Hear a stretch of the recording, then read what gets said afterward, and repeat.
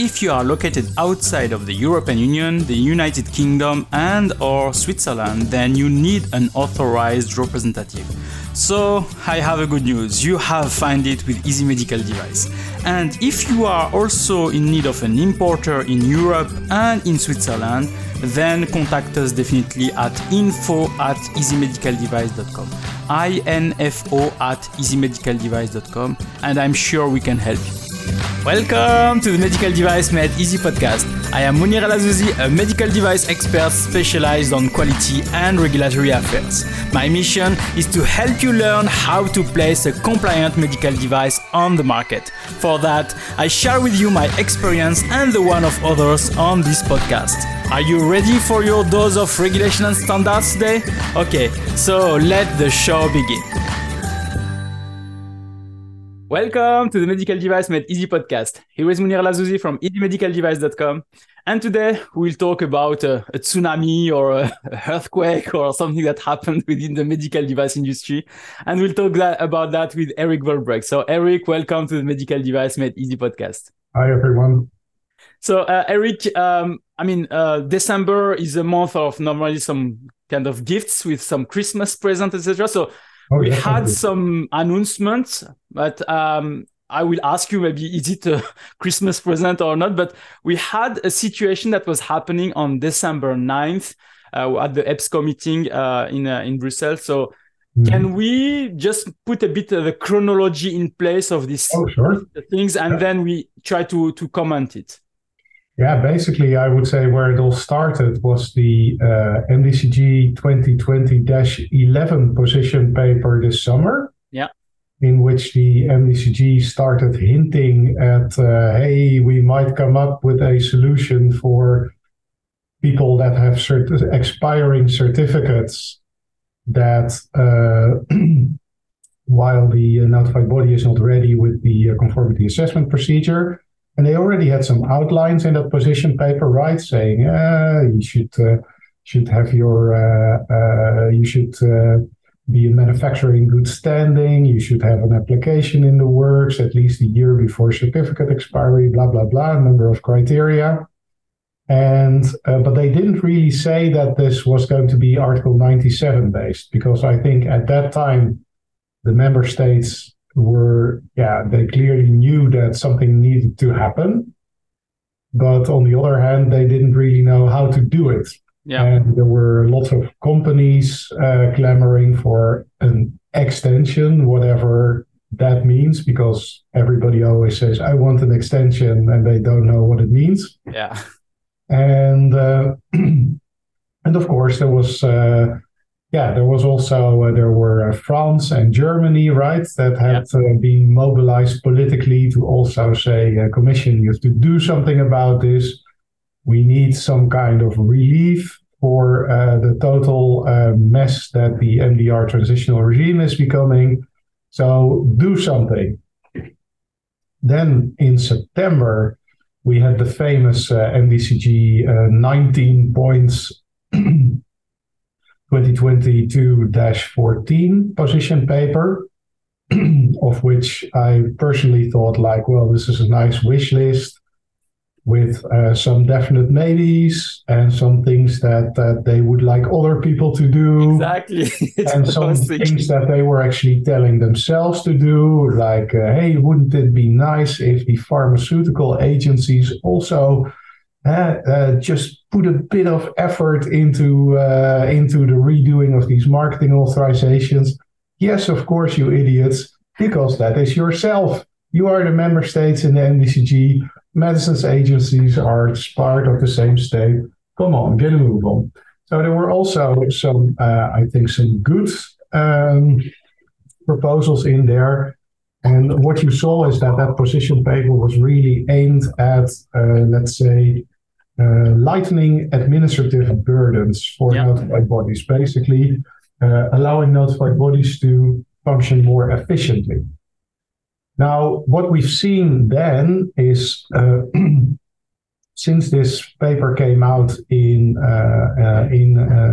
September, two things were happening, I think, that were very clear. first of all, there were the notified bodies that suddenly that stepped to the plate and said, okay, now we get a lot of extra discretional powers, basically, in this position paper. So we are going to fill up that space. So you saw a whole bunch of guidance documents come out of Team NB, where they were really trying to make sense of what this paper would allow them. So this is interesting. We've also seen some MDCG documents being done, notably the amendment to the MDCG guidance on notified bodies, which has this totally harebrained, stupid rule in it that all the important personnel in a notified body must be employed by the conformity assessment body legal entity itself, which basically made it impossible to run an international notified body with any expertise in a different place than in the conformity assessment body itself. And I know that I worked for several notified bodies as well, that especially the big ones they had extreme difficulties with that requirement. Basically, it was like, how can we make management of notified bodies extra difficult? Yes, let's put in that measure. It's like somebody would have actually sat down and come up with it. I mean, it was so, inconvenient, basically. Anyway, so there were notified bodies were taking up space. MDCG was doing things. And what you also saw, and that's nice, that you can basically read the whole story in the commission note that it prepared for the famous 9 December EBSCO meeting. They prepared a note of about 7 pages, which I've also linked to on my blog, and you'll no doubt put it in the show notes as well, in which you can basically read the whole story. What I found particularly interesting myself is that the Commission apparently thinks that they are really helping out people a lot by putting a lot of measures in the EU for Health program. Which I thought was like, why? Because in the MDCG position paper, they say, we need to help small and medium-sized enterprises. And then what they do is, then we put some measures, some calls for proposals in this EU for Health program, which makes no sense because basically you are reactively waiting for people to come with a plan so you can give them money so they can spend money on solving the SME problem. Yeah, true. Which is, of course, not a good way to deal with this. I mean, what the MDCG should do is say, we, the member states, tell notified bodies, we order notified bodies that they have to spend a specific amount of their time on SMEs, for example. But this is like, I was actually, as we would say in Dutch, my pants dropped, or now breaks my wooden shoe, or something, something Dutch like that. But I was really amazed because, of course, this is the most inefficient and ineffective way to solve this problem, if you ask me. So I was like, congratulations, Commission, but I am completely not convinced. Anyway, so then there's and then then we get to the EBSCO meeting. Just before the EBSCO meeting, just one additional thing, maybe the Swiss. What's about the Swiss? Yeah, the Swiss, of course. Well, the Swiss are being quite the drama queens, I would say, because of course the Swiss thought like, let's shake up this whole discussion a bit. We are going to do in Australia, because if you remember, the TGA in Australia already said at some point, hey guys, we are not really comfortable with where the CE marking system is going. So we are going to actively explore allowing FDA-cleared devices on our market as a parallel plan B, basically. Exactly. And they did that already in 2020, 2021, quite some time ago, and I think nobody really paid attention to it until the Swiss, of course, said, "Hey, we completely fucked up the institutional framework agreement. We first negotiate an agreement in Brussels, and then we're like, no, but we cannot have the population vote on it because they will just say no."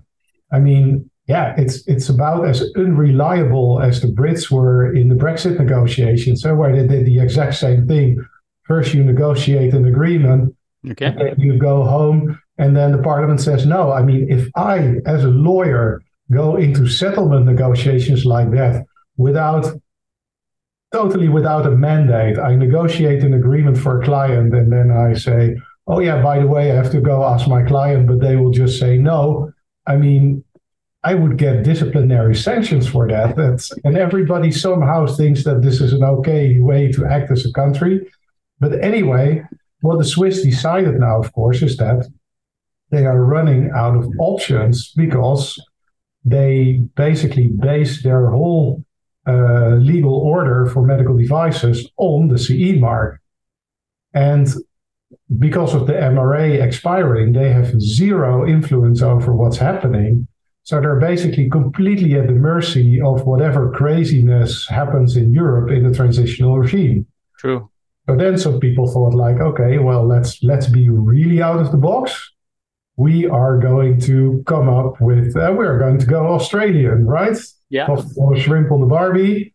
And we are going to allow FDA-cleared devices on our market. Nobody ever really gave it any kind of thought, I think, how the Swiss authorities are going to work with this dual system, for example, right? And how you could say that, for example,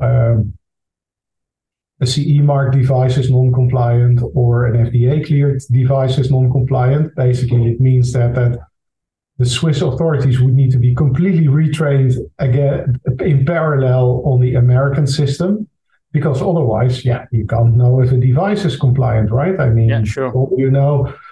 Somebody might be having the most terrible incidents in the US that you completely cannot understand in Switzerland. So, I mean, it looks like a nice romantic idea, and but basically it's as stupid as the "take back control" slogan for Brexit. I mean, it looks nice, but I think in the practical application, they are going to run into so much difficulties. We'll see. Also, because they just don't have the resources to train all the authorities, and also train the whole market, by the way, in American law. Yeah. And then there is also the problem that, of course, if you're going to say, well, we are going to give FDA-cleared devices, we're going to let them on the market easily, it might give American manufacturers a huge advantage over European manufacturers. So I think there are a lot of practical problems that the Swiss have not quite figured out yet. They'll discover that, I think, soon. Yeah, they'll find it out the hard way, just as everybody is exactly all the time finding out the hard way. That's actually pretty difficult to make good legislation for medical devices. Hey, just a second. Do you need a EU, Swiss or UK representative? Then choose Easy Medical Device. We can represent you and also become your importer. Contact us at eo@easymedicaldevice.com. So in terms of all this, if I can say, information that is coming now about MDR, we have this all the MDCG information, all the associations in France, in Germany, all the manufacturers start to push to say, let's move that.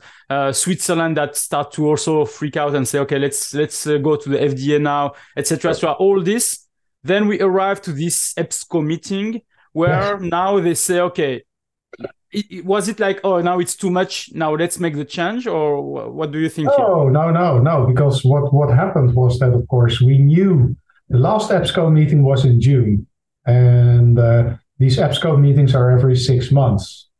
So what happened was that in the June EBSCO meeting, the Commission was given a mandate to come up with a legislative solution to fix this problem. Okay.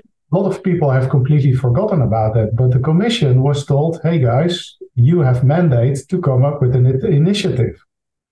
So everybody like me was like, where's the proposal? Where's the proposal? They are going to make a proposal at the 9 December EBSCO meeting. Come on, proposal. Yeah, and then there was the commissioner. Well, what we could also say that was also interesting. There was also this parliamentary hearing just before the EBSCO meeting, where the commissioner had to appear in the European Parliament, where she was basically got a big dress down by a whole row of very angry Europarliamentarians that were saying like. Why can't you get this shit under control? Why is it taking so long? What the beep is wrong with you that you can't just make this work? Where is Eudamed? And also one of them said, yeah, and if you come with a legislative solution, don't think that you are going to just make us sign on the dotted line without any criticism like you did last time with the NDR extension. No, we are going to really sit down and look at it, at whatever you propose. So basically, the tone was set a bit for the EBSCO meeting, and I think that might also explain why the Commission didn't have a completely ready proposal to make at the EBSCO meeting. So what they did was they sent in this note that I've been referring to, which has original measures, has one page of a proposal on a couple of points that I think are still very broad, very open, very not so very definitive and specific. So it's really, it's like, as the Commission says, that the elements could include of the proposal. So it's what I said. I made a small video on LinkedIn and said there is a lot of maybe, could, likely, etc. So it's why I said to people, be careful of what you are reading. It's just a note. It's not a proposal. It's not a law at all. So it can completely change. So don't be careful of this kind of thing. I saw a whole bunch of consultants immediately after the EBSCO meeting. They were like, it's official. There is a Commission proposal. No, people, there was no Commission proposal. There was an outline, a very tentative outline of very broadly formulated, non-specific points that could be included in the proposal. So every consultant that immediately started saying that there was an official proposal, shame on you. Really, it's... so just to remind what was mentioned, it was mentioned on the proposal that, for example, the date, normally the end date of the transition period is the 26th of May 2024. Now they propose to extend that until the 2027 for Class 2B and Class 3, and 2028 for Class 2A and Class 1 up classified. Already they are putting just years. It can be January 1st, it can be December 30th of 2027. We don't know for the moment. So there are still a lot of uncertainty. There were also the discussion about those certificates that will be expiring. So to see how we can extend that or find a solution. It's also that there is no mechanism that was defined. It was just, we will try to look at that. There was also the sell-off process, the sell-off date that was removed, the 26th of May 2025. That's kind of a specific measure, Monier, and that makes a lot of sense actually that they do that, because if you start to have an extended grace period, a bit on the IVDR model, because I predicted if the Commission is going to do something with extensions, it is going to be an extended stacked grace period like they did for the IVDR, with high-risk classes first and low-risk classes last. Makes no sense from a logical perspective, but they did it before, so they do it again. That was my prediction. It was easy prediction. I was completely right on that. Same as that I predicted that they were going to do something with Article 97, except the only point where I was wrong was that I said I would expect an implementing measure under Article 97.3 in which they would harmonize this on the European level, and they didn't. They just put in an MDCG position paper, apparently so that the Commission is not responsible for this harmonization, And also the member states can still basically pretty much still do what they like. But to come back to the sell-off period, if the sell-off period has a legal deadline ending on 27 May 2025. Yeah. So you have to move that deadline or take it away. And basically what they decided was we are going to remove it altogether. At least that's what the proposal says that they might do.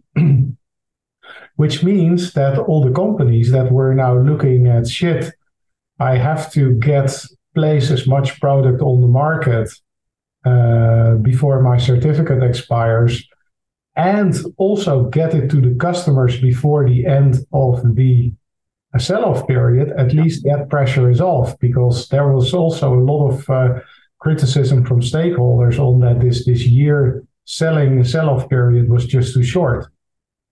Of course, you can also start earlier with selling off, of course, but hey, you wouldn't be a rational, greedy company if you wouldn't wait with that until the very, very, very, very, very last minute. So we have, if I can say, those notes that were provided. Yep. We have then the discussion during the EBSCO meeting where they made the proposal as they said. All the member states one by one was speaking and saying what they had to say about it, or if they accept, etc. Those were all non-statements like, oh, how nice that the Commission does something. Oh, we think this. Oh, we think that. But of course, if the Commission is going to make a proposal, this will be completely socialized with the member states already. Exactly. For example, I think Malta as a member state said, yeah, but we don't need 2 deadlines. We need 1 deadline so not 27, 28. We just need 1 deadline, for example. Well, you can be pretty sure that Malta is not going to prevail on that point, because everybody's going to say, nice idea, Malta, but no. So, yeah, I mean, I think that basically what's on the table is, let's say, the framework, and then we will get the Commission is apparently, they just didn't have time to really think this through yet. So that's why they came with these outlines of a proposal. Yeah. And the Commissioner was saying during the meeting, yes, earliest possible in January 2023. Exactly. Which, well, I don't know when the Commission comes back from holiday, but then they probably will need some more time. So it'll be, if it's halfway January, I would be really amazed. And then we need to see how what they are going to put on the table in the end, and also when it's going to enter into force. Because the Parliament said, look, we really want to take a good look at this. So it might even be amended by the Parliament. Who knows? So on one of the elements that they were talking, as I've said during the speech of the commissioner, so the idea was to say, okay, she said that we'll also issue an MDCG position paper on the X certificates that are expiring now and seeing how we can handle them. So there was this discussion, and if I can say, a lot of us were watching that live and looking at what they are saying, and then commenting all this, what does it mean when this is in place? And 30 minutes or 45 minutes or less than 1 hour later, we have an MDCG guidance position paper that is issued, MDCG 2022-18. And we said, oh, they already issued that, the mechanism of extension and everything. And everybody jumped on that. But when you read it, it has nothing to do about an extension here. So can we just talk quickly about what it is exactly? Sure. Yeah. Because again, just like quite some consultants said, we have an official proposal. We're wrong. There were also people that were saying, yeah, we now have a mechanism for extending certificates. No, totally wrong. That's not what it says, because Article 97, because that is what this position paper is about, is not about extension of certificates. It's about allowing a product that does not meet the formal requirements of being CE marked on the market, nonetheless, because it does not pose any threat or does not have any risk that would necessitate removal of the product from the market. That is the criterion. So basically, it's like you break the law, but the law is not enforced against you. That is what this is like. It's not an extension of certificates. Really, really not. And that's an important point because it also means, and that's very important for manufacturers to realize and for consultants to tell manufacturers, is that since there is no extension, but you need to request an exemption at a competent authority for each individual device. Yeah. So if you as a manufacturer think like, oh, my certificate expires, I ask for an Article 97 exemption for my certificate. Not how it works, because that's not how Article 97 works. Article 97 works on a per device basis. So if you have 100,000 different devices covered under your single certificate, you are going to have to request an Article 97 exemption for each individual device. And for each individual device, you will need to argue why the device is safe, why it has a spotless vigilance record, all of these things that are set out as criteria in the MDCG 2021-2022-18 position paper. Exactly. Really important to realize. And that also shows why this is such an enormous truckload of work for manufacturers, and not only for manufacturers, also for competent authorities. I think that the competent authorities really, I don't know, it's like they're a bit like the orchestra on the Titanic, that they don't realize what enormous freaking wave of work is coming their way. Exactly. With all these Article 97 derogation exemption requests. Because, in the Netherlands, I sometimes make these applications. It takes the authorities 2 weeks to process one for one device.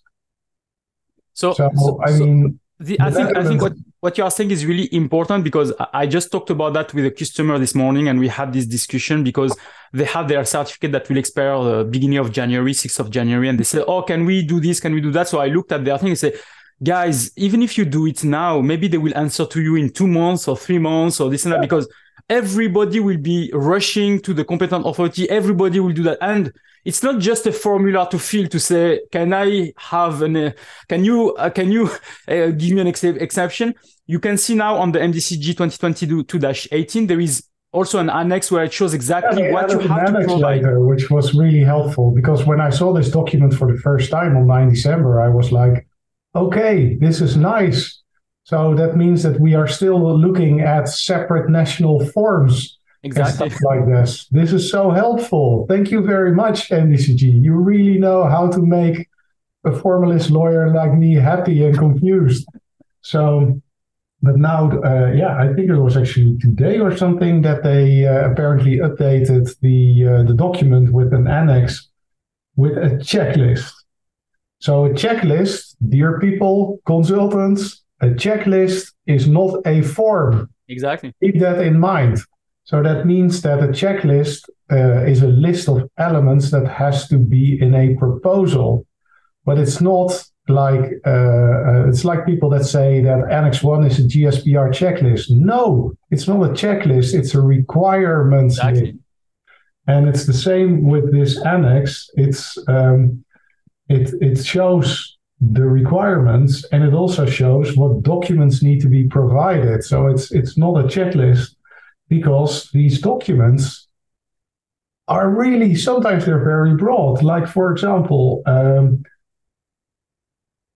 you have to provide, and I'm looking at the annex now, vigilance, market surveillance, or other information. Mm-hmm. This is not very specific, I can tell you, to demonstrate that the device does not pose an unacceptable risk, or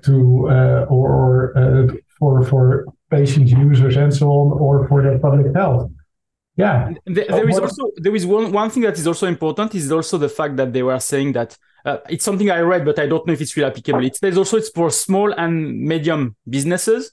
It says also it's for companies that have a notified body that is not yet registered, certified under MDR. So there are a lot of conditions also on this document to say this is applicable to you in that case. If you have already an agreement with a notified body that is doing that. So it's not like you are just on this transition period waiting for the end of your expiration date, and then you can apply for it. There are some conditions before you apply to it. Exactly, yeah. So for basically all the normal companies, you already need, because the criteria is you need to have undertaken reasonable efforts to transition the device to the MDR. Basically, we knew that from the very first position paper that I mentioned, right? The 2022-11.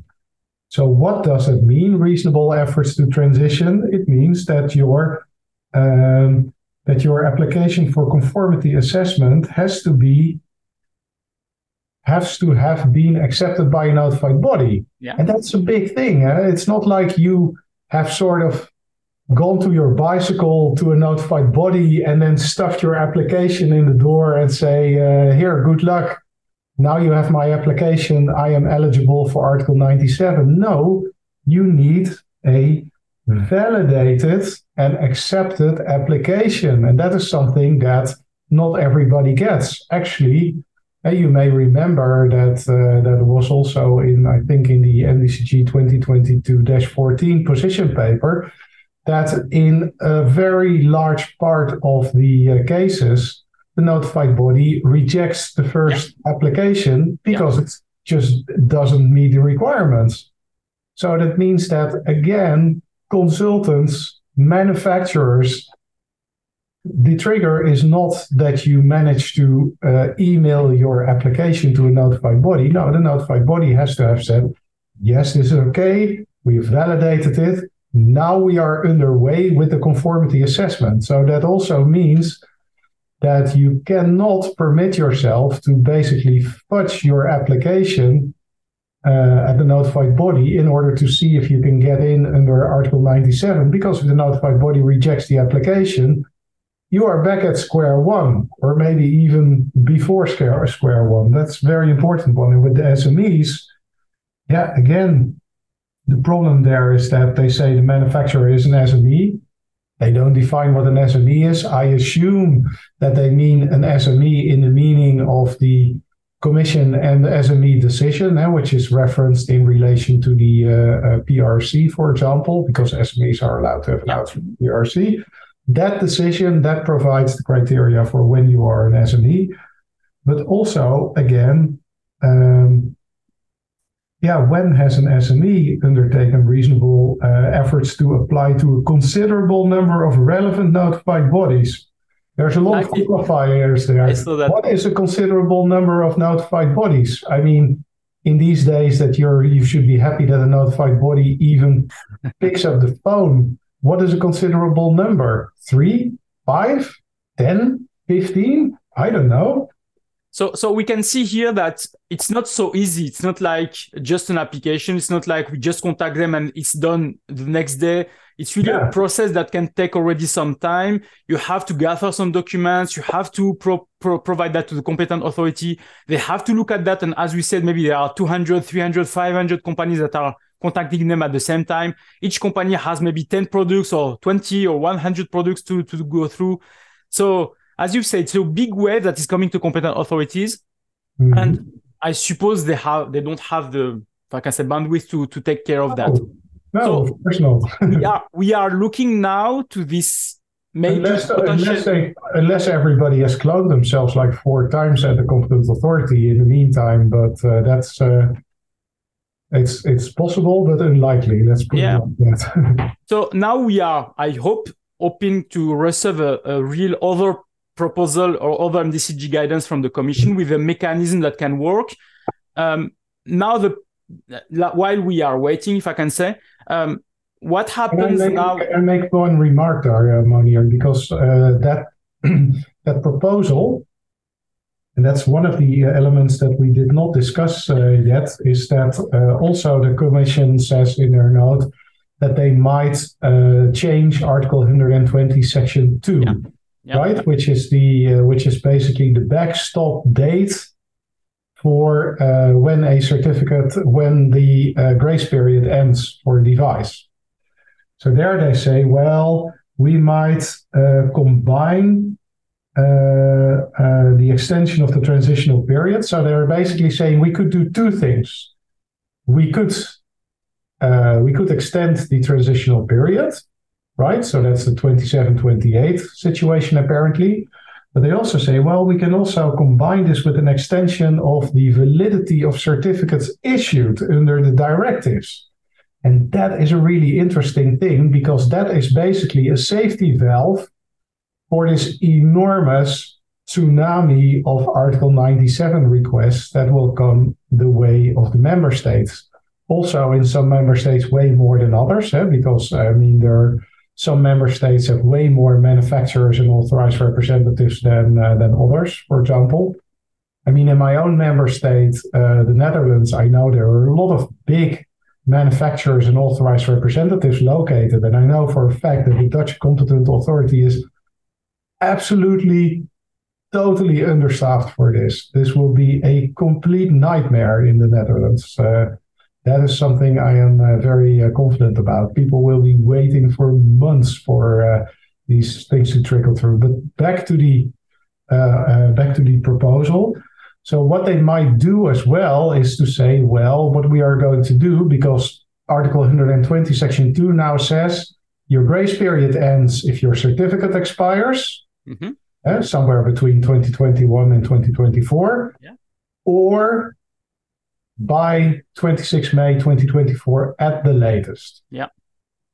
Now, if they are going to do something with the extension of the validity of certificates, they could do two things. They could say, we just move the backstop date, the 26 May 2024 date, which would mean that they would solve a lot of problems, because there are many certificates with the 26 May 2024 date. I've even seen some by the Polish notified body with 27 May 2024. Oh, really? I think is kind of illegal, but actually made a screenprint of it for my collection of things that we might get legal questions about later in the future. But anyway, that was from the notified body that took all the UL customers. Yeah, I remember this one. Yeah, Polski something. Anyway, but so what could we get? So they could maybe move the May 2024 date, but there are also other things that they could do. They could also say, well,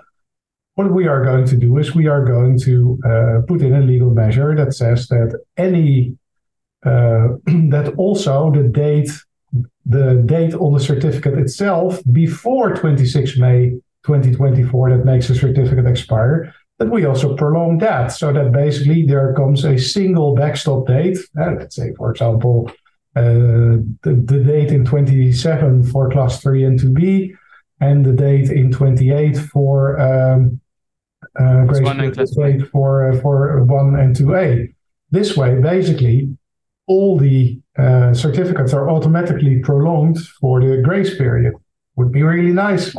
Would save the member states an insane amount of work. Only problem is, yes, you will have extended certificates that then are subject to normal surveillance by the notified bodies.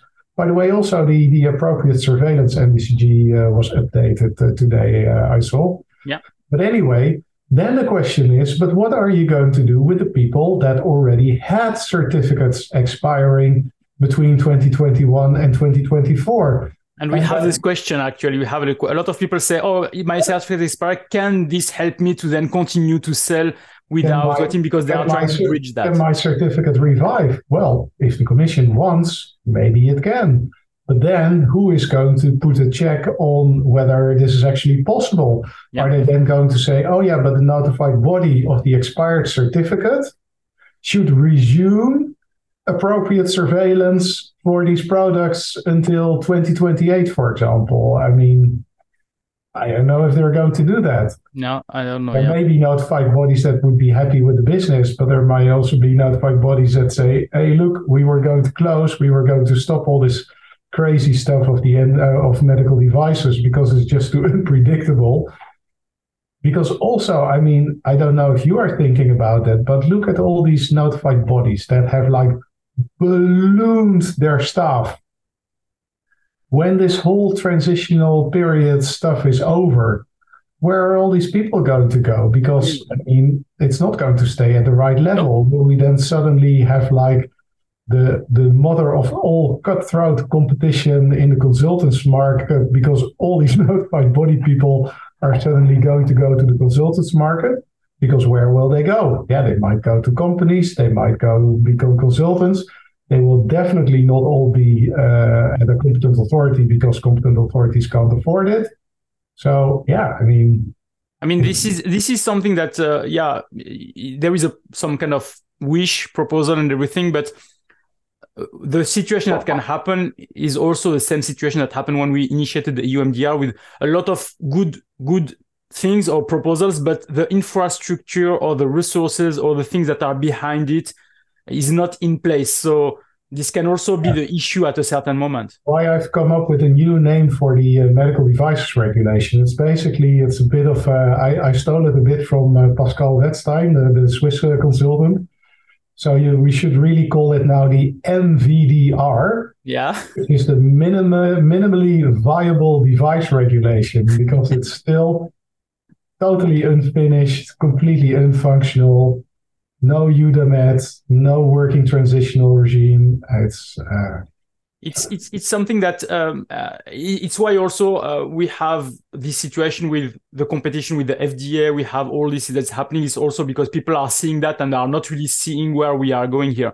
We wished, they wished to have this extension of the date. Now, if I can say, they will have it. We are just waiting for the proposal to have a better understanding how it is done. But at a certain point, there is still a lot of uncertainty. There are still a lot of companies that are not knowing. As I've said, there are some companies that are having their certificate expiring in the next month. So what are they doing here? So I think it's also sad, because before the NDR came to the scene and before these scandals happened, everybody in the world was jealous of this fantastic super efficiency e-marking system. And now it's been completely ruined.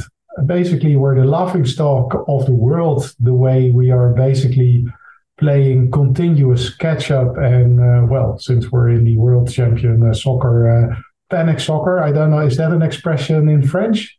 In Dutch, we have this nice expression, paniek voetbal, which means like panic soccer. Okay. It's like when the team has basically lost its coordination, doesn't know what to do anymore. So they're still playing, but you can see that the whole plan is gone and that the other party can just basically roll them up.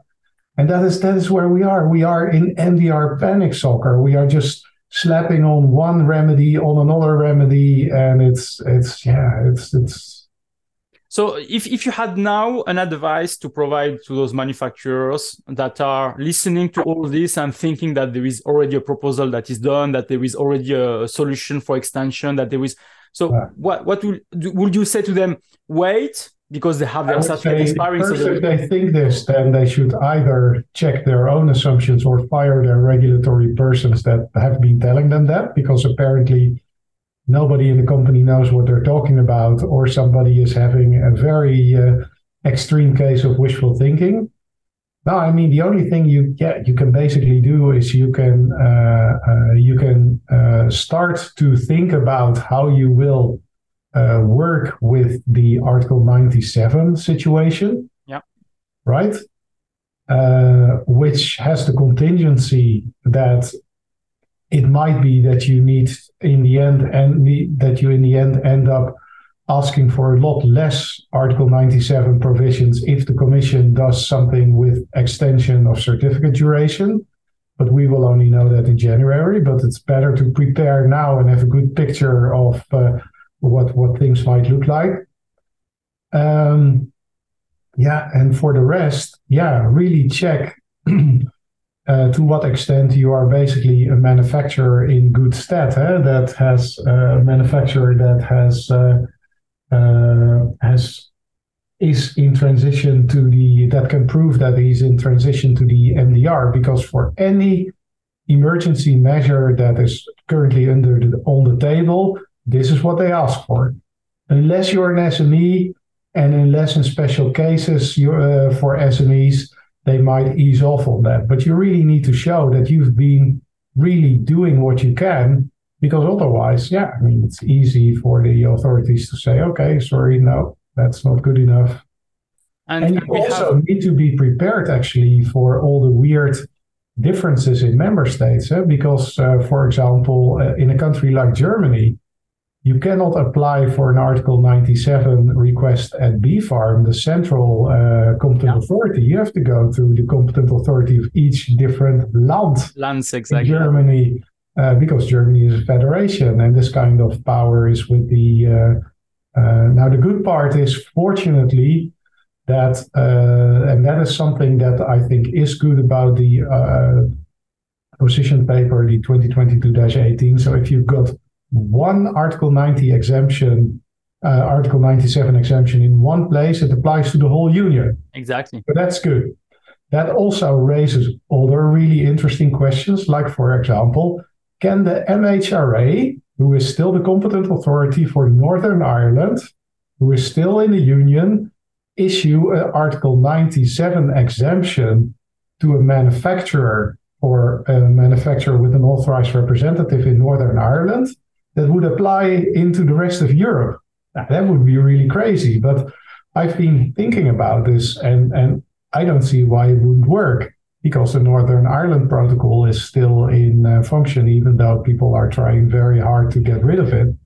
But this is you get these really weird permutations. And this is also something I actually predicted correctly when the 2022-11 position paper came out. I said, if they are going to go for an Article 97 solution, it will look like what we currently know with orphaning. And this is exactly what happened. So I was very happy to have sensed that correctly as well.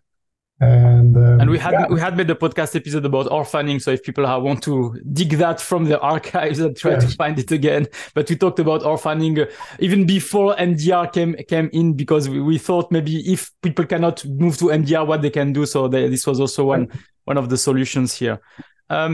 So I think, as we said, so there are a lot of uncertainty still. So if you can wait, better to wait until January to see what the commission is. But in the meantime, do an inventory of your options. Very important. So look at where are my devices at the moment, and especially which devices, I would categorize my devices like which devices are already subject to conformity assessment, but won't be ready before the certificate expires. Which devices are in conformity assessment, but will be ready before the certificate expires. Which devices are on the planning to start conformity assessment at some point? Because, mind you, a lot of companies are in a situation where they've agreed a sort of roadmap with the notified bodies, especially the big multinationals, where the notified body says, okay, then you send in your technical documentation by that date. By then, because in a situation like that, only by the date that you send in your application for conformity assessment and it has been validated by the notified body, that is a date that counts for these emergency measures. Yeah. So the fact that you have a roadmap agreed with the notified body means absolutely diddly squat for these emergency measures. So this is what I would start to do if I were a manufacturer immediately as a matter of urgency. Look at which categories of my devices are exposed in what way using at least these three categories.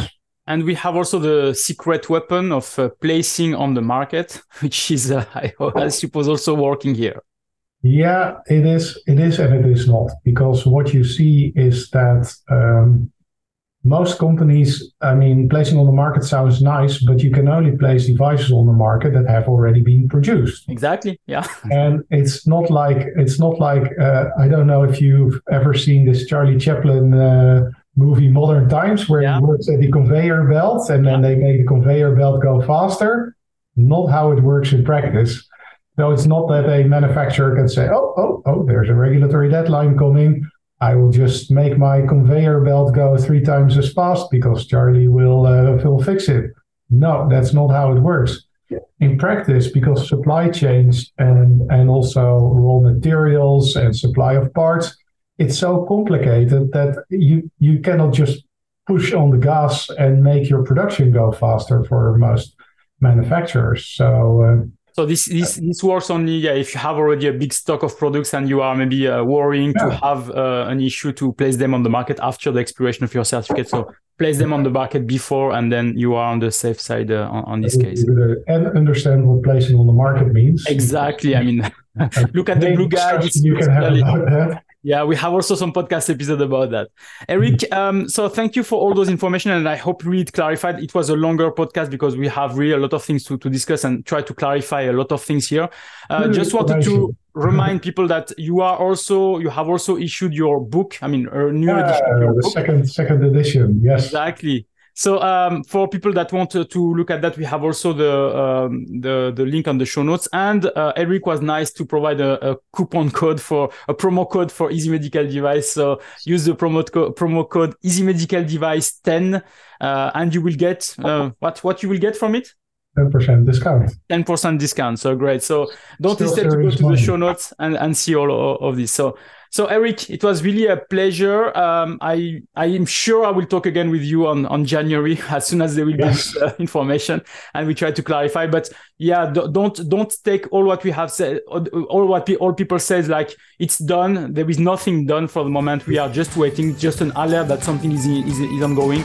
Let's wait for the official document, and then we can provide you the most accurate information about how you can. There's an official proposal. Slap them in the face and tell them they're an idiot because that's not true. Exactly. Yeah. Okay, great. Thank you, Eric. Thanks to everyone, and I wish you a nice day. Take care. Bye-bye. Thanks for listening. So if you like this episode, please provide a review on the platform where you are listening to it. And also don't forget to share it with your colleagues. Thank you very much.